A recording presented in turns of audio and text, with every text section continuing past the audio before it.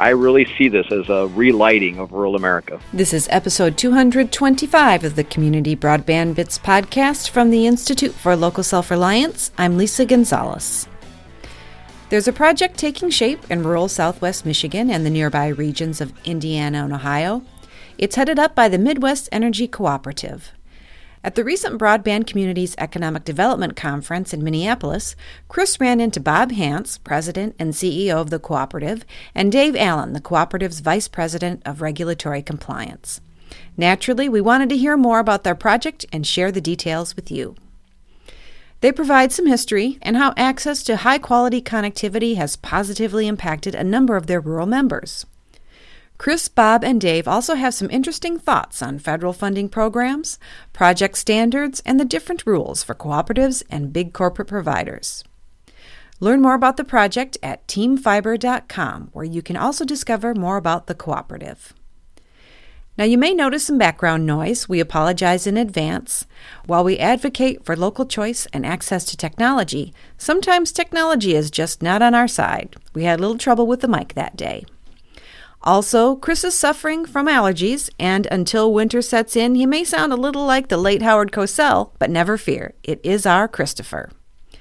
Now here with Chris are Bob Hance, President and CEO, and Dave Allen, Vice President of Regulatory Compliance from Midwest Energy Cooperative.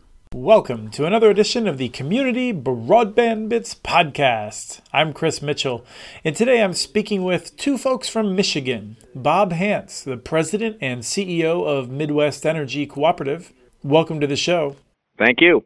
And Dave Allen, the Vice President of Regulatory Compliance for the cooperative. Welcome to the show.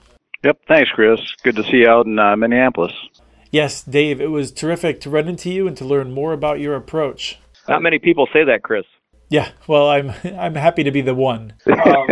Now, your cooperative is really leading Michigan in terms of delivering high-quality internet access. Can you tell us about your regions that you serve? Yeah, I can touch on the areas that we serve and set that up, and Bob does a great job of kind of talking about our history and communication space.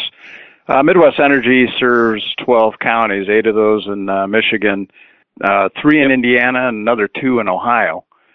So, we have 2 distinct service areas, one in southeast Michigan and one in southwest Michigan. The areas we're really focusing on in terms of our initial phase of this project is the southwest Michigan district. And that's an area that's kind of characterized by Notre Dame down in Indiana and South Bend, and you can kind of go in a northeasterly direction toward Kalamazoo and southwest Michigan. We're kind of those counties that fall in between that space. The area is really kind of identified by Whirlpool's world headquarters. Kellogg world headquarters is nearby in Battle Creek. We've got old Pfizer up in Kalamazoo, a lot of industry that kind of is in the area but not in our direct service footprint. The areas that we serve are kind of more rural areas, more characterized by seed corn industry, and perhaps to the south, the RV industry. My point being is that we're extremely rural. We probably serve about 8 members per mile. But we do have large industry that's an area that lives in our service footprint and really have a need for access to high-speed broadband. I have to point out that after talking with some of the telephone cooperatives here in Minnesota, 8 people a mile seems it's a positive luxury in some cases. In terms of, municipals are 60 some odd, I believe, customers per mile. Investor-owned utilities kind of run in the 30 members per mile or customers per mile range. So at 8 customers per mile, that's still pretty rural. I think that a rule of thumb has been that you make money when you have 11 people per linear mile or more with a private sector business plan, but not if you have less than 11 people per mile. But let's talk about your history of offering communication services. Technically, we've been in an active ISP since the mid-'90s. That was all brought upon by a relationship that we had with Transworld Network. We provided third-party long distance as well as ISP services through dial-up. As the internet progressed and people became more and more in tune with all things related to the electronic world and personal computers, and the mobile devices that we have today, obviously dial-up service was just not going to be the thing in the future. So over time, we've had many folks that have left that to go to other options, including satellite, which we ventured into providing terrestrial broadband, thinking that was going to be a possible solution to the rural space that we were in and a good replacement for dial-up. Unfortunately, we ran into problems such as limited band availability in the service territories that we were trying to serve. We had numbers of people who had signed up for that service, but were let down because the capacity of the satellite just wasn't going to meet the demand. And even though they launched the second satellite, we ran into the same problem with that and eventually moved on to phase number 3, I guess, if you will, in trying to provide rural America with some semblance of broadband, and that was broadband over power line. We were one of 9 co-ops that were involved with a company called IBEC that was the single source provider of equipment and process that would provide a signal across the power lines. So an injection on our current equipment that sounded very promising as well. Unfortunately, we were 2 years into it and finally started to get past some of the technical issues that came with broadband over power lines when they announced, IBEC announced that they were bankrupt. That was back in 2011, December. So here we have like 600 people that had been hooked up, or a few hundred people that had hooked up both on satellite and broadband over power line. And instead of abandoning them entirely, we just went back to the drawing board and said, what's next? Interestingly enough, at the same time, separate from communications, our utility folks, which includes me, were kicking around what we were going to do with respect to our needs and communications for the electric space.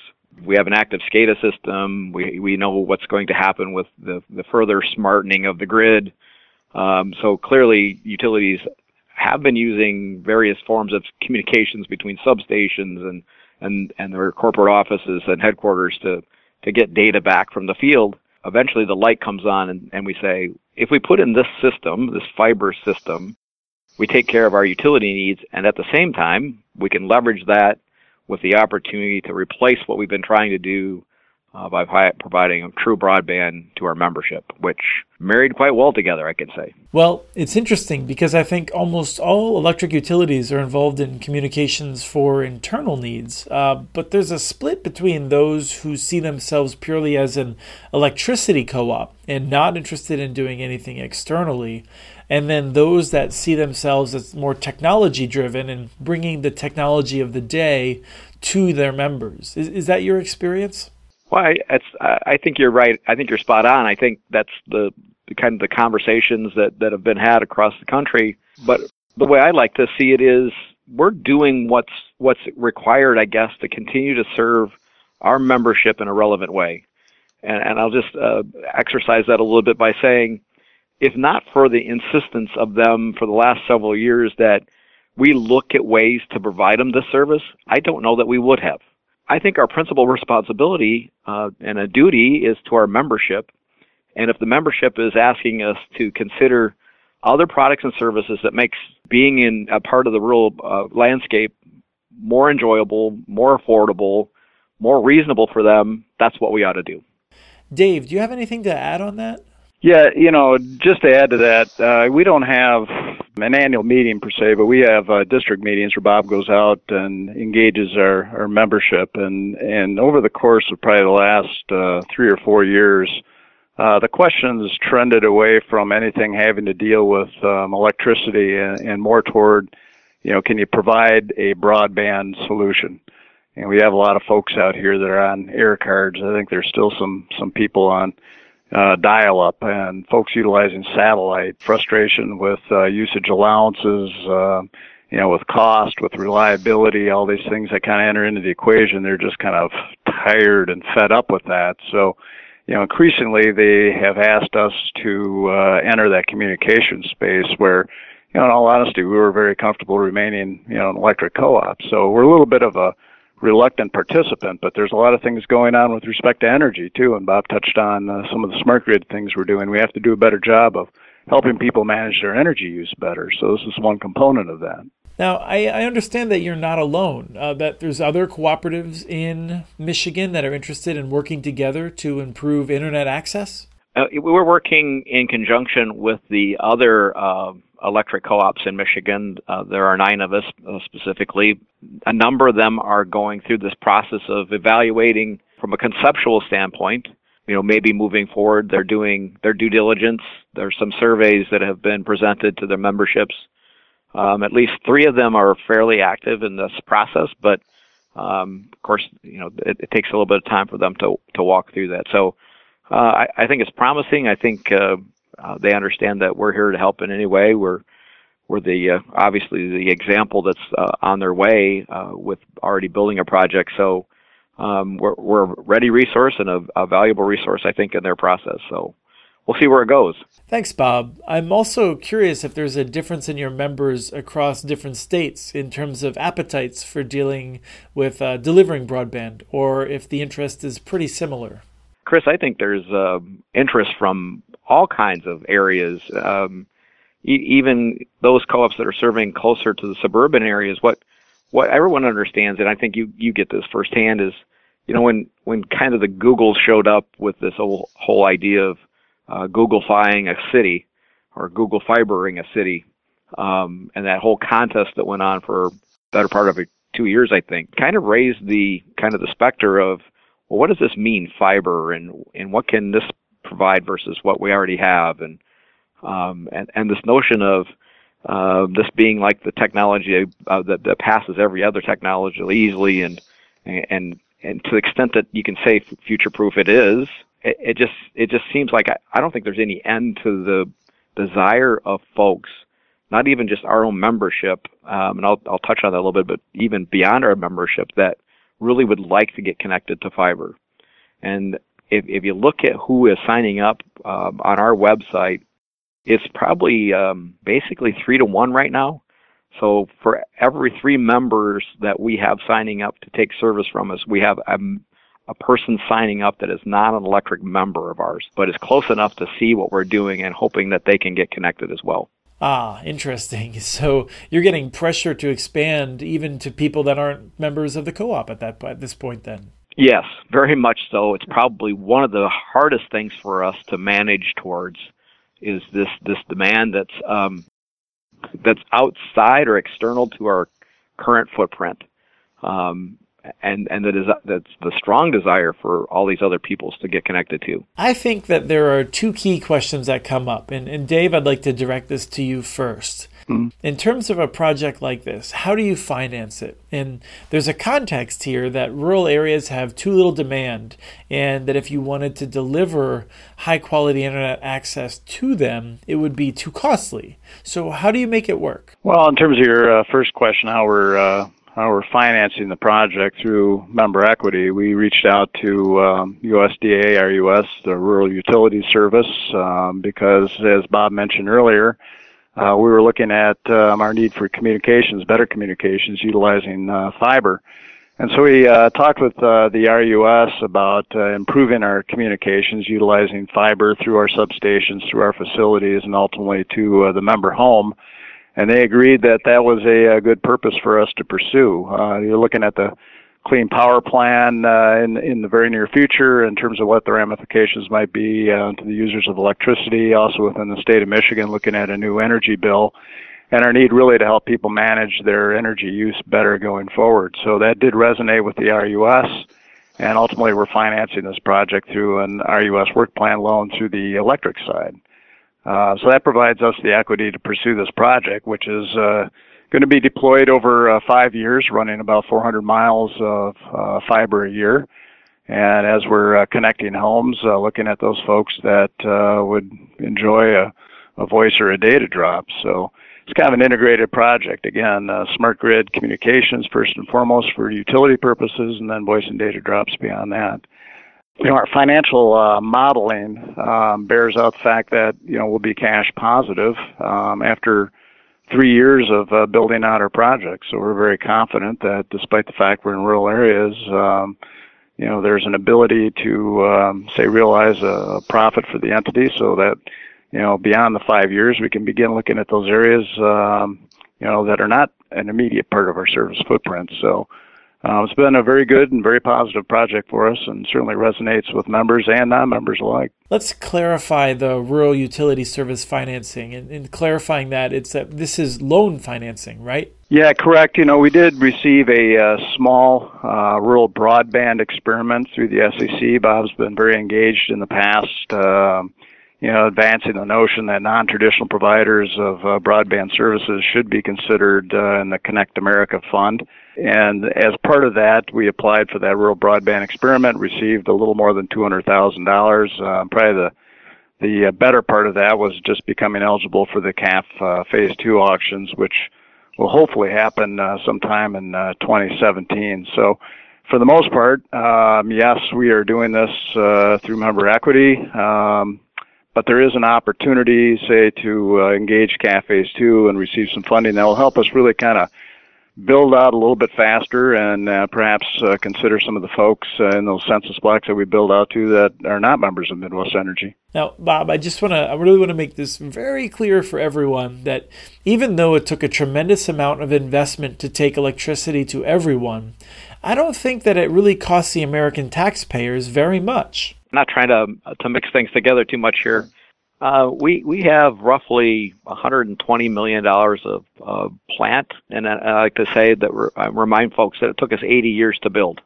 What's interesting about this project is although we are telling people that we're going to build 2,000 miles of fiber from scratch, and we're going to do it in 5 years, it doesn't seem to be fast enough. So, and the fact that it's nearly a $60 million investment. So, yeah, I mean, it can be done, with the help of RUS, with respect to seeing the need and the opportunity with as Dave was projecting to you, the notion of smart grid and getting connections all the way to the home so we can deal with in-home devices at some time in the future is invaluable. That's right. But the point that I really want to hit on is that when the federal government is giving out loans, the budgetary impact is quite small compared to other programs. The electric co-ops, they receive billions of dollars of loans, followed by billions of dollars in repayments over many years, over decades. The interest rate may have been subsidized, but overall, this type of program seems like a very reasonable investment. When you think about a bang for the buck, I can't imagine that there's another federal program that you could point to that has been as successful or as deeply as successful as the REA-RUS program, bar none. That's what I want to hear. You think about this over time and what was accomplished with loan dollars, as you pointed out, maybe subsidized a little bit with respect to the interest rates. But when you see what we've accomplished and what we continue to accomplish with those loan dollars, and now carrying on the kind of the tradition as we did with the electric system, now with another product that's becoming more and increasingly important in the mix with respect to services to folks, we're just repeating what we did back in the 30s. Now, you mentioned the CAF $2, and that's one of the ways that the Federal Communications Commission is giving out these grants. But as we move into the final question of the show, I want to talk about the response from your members to your service. But first, let's just finish the CAF 2 discussion by noting that the FCC has just given, without any hope of repayment, I mean, these are just grants, billions of dollars to the biggest private telephone companies so they can build out to the obsolete 10 megabit down, 1 megabit up standard. Now, you all got $200,000 to deliver much faster connections. Now, do your members appreciate the difference between what you're doing versus what that 10 megabit by 1 megabit minimum is? Chris, I think unfortunately, most folks don't get it. Most folks don't understand what's really happening with Universal Service Fund and now CAF. I think there would be a countrywide outcry. I think you'd have pitchforks and other things arriving in our nation's capital if they knew what we know. Dave and I, having gone in the FCC for the last almost 4 years now, and seeing firsthand how quickly it is to throw $30 billion through the fan without ever a second thought to what are we getting for the $30 billion, other than second-class citizenry for our folks getting 10-1 when the rest of the country is moving towards these other standards. It's close to being criminal. I kind of fashion it to be, you're just shoved one of those metal objects into a sore part of my mouth. It's just crazy. even with CAF2 and the struggles that we've had to help them get rules in place so that we can have the stupid auction in the first place, and all the restrictions on $2 billion that they never put on the $30 billion, it's just crazy. It's ludicrous. Dave, let me jump in quick before you respond. And I just want to make sure people understand that making loan guarantees to co-ops requires a 10% budget hit. And that's to say that doing $30 billion in loan guarantees requires budgeting only $3 billion.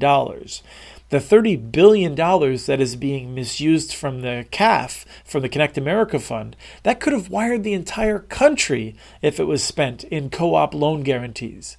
All right, so now, Dave, can you please pile on? My only point in talking about, the $30 billion, which has gone out the last 15 months to the price cap carriers and rate of return carriers, is to kind of point back to conversation I had with Dana McKenzie, who's the chief of Minnesota's broadband office, and they've set an appropriate benchmark there of 25 download and 3 up, kind of statewide in terms of what they're promoting within the state of Minnesota, which is the national broadband standard. But of course, that $30 billion went out with the only expectation that they build out to a 10-1 standard. And so I had that chat with her. Are you frustrated? Are you disappointed? And she said immensely so. If the FCC from a policy standpoint had the intestinal fortitude to set that standard at 25.3, they essentially would have realized their goal well ahead of the date that they had set, which I think was 2020 to hit that standard. So I know, our frustration in going in and chatting with the FCC is, let's not set it at 10.1. Let's at least set it at the broadband standard at 25.3, so that we can kind of incent people to build out better networks like fiber going forward. It's worth noting that Minnesota requirement is not only 25 megabits by 3, but that you also have to be using a technology that can scale all the way up to 100 megabits. And I think that's a really good approach. Chris, I think that's consistent with the New York standard now, too. I think that it's important to make sure that we're wisely investing so we don't have to spend more in 3 more years for a new round of upgrades on networks that we've just subsidized. But I want to end on a more positive note. Dave, can you give us a testimonial from your members explaining why this is so important? Yeah. I mentioned that when we were out in Minneapolis, and we've actually taken over 100 pages of testimonials into the FCC and left them with commissioner offices because they do resonate. I mean, they hear from us, but to hear from our members, to hear from customers, to hear from folks in the rural space really resonates with those folks. And even now when we go back out there, they ask if we've updated that because we get these testimonials daily.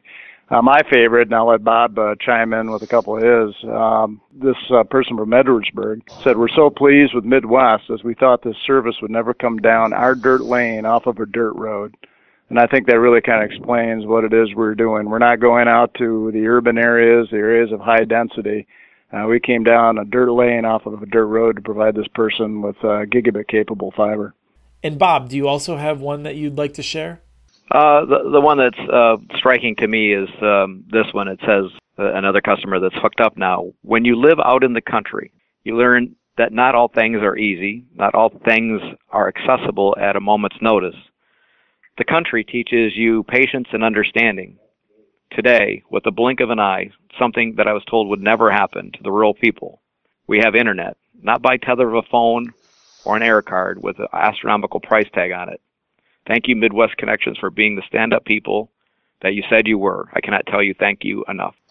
I'd just add, Chris, too, it's interesting how life-changing this is for people in our area. They've been used to, again, poor service, dial-up service, and to have fiber optic available to them has been just amazing for them, and it's taken me by surprise, in all honesty.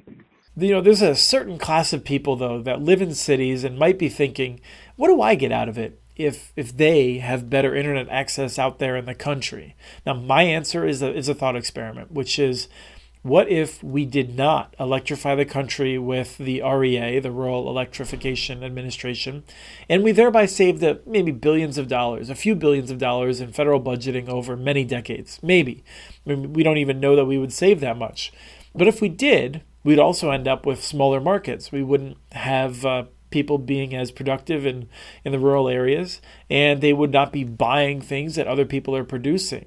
And my point is that this is not charity. It's in my self-interest as someone living in the St. Paul to make bigger markets everywhere, because we're going to have a better economy. We're seeing for the first time in our nation's history the fact that rural areas are losing population, and as they continue to, births aren't keeping up with the rural outflight. And as people move back, say, to cities and urban centers to avail themselves of services like broadband, that's going to tax those urban centers from an infrastructure standpoint. So, that should be a concern to rural areas, urban areas, in terms of how you maintain roads and sewer systems and things like that as people move back to cities. I'd like to remind folks, but for rural electrification and now this new valuable service with respect to particularly how farms operate today, we have the food out here. We're the producers. Yeah, the food doesn't just magically appear in cans then, I guess, huh? Yes, exactly. That's a good reminder. I'm excited by your project, and I really want to thank you for joining us on the call. Thank you very much. Chris, we have reminders of our past scattered throughout our office of when we were when this co-op was constructing the lines back in the 30s. And one that's really striking to me is a lady who's reaching up to turn on that light bulb for the first time. And that's exactly what this feels like to all of us. And it's really helpful to get the kind of affirmations that we're getting from members. But I really see this as a relighting of rural America. Yes, I'm with you. And I think sometimes people say that this isn't as big as electricity. But when electricity was first rolling out, people didn't know where that was going to go either. So I think you're doing the right thing. What we have to do is make wise investments and then let time do its thing. I like to think that we spend once. Build once, spend once. Thank you so much. Thank you, Chris. Thanks, Chris. That was Chris talking with Bob Hance, President and CEO from Midwest Energy Cooperative, and Dave Allen, Vice President of Regulatory Compliance from the cooperative. Remember, we have transcripts for this and other Community Broadband Bits podcasts available at muninetworks.org/broadbandbits. Email us at podcast@muninetworks.org with your ideas for the show. Follow Chris on Twitter. His handle is @CommunityNets. Follow muninetworks.org stories on Twitter. The handle is @muninetworks.org. Subscribe to this podcast and all of the podcasts in the ILSR podcast family. You can do it on iTunes, Stitcher, or wherever else you get your podcasts. Never miss out on our original research. You can also subscribe to our monthly newsletter at ilsr.org. Thank you to the group Mojo Monkeys for their song Bodacious, licensed through Creative Commons. And thanks for listening to episode 225 of the Community Broadband Bits podcast.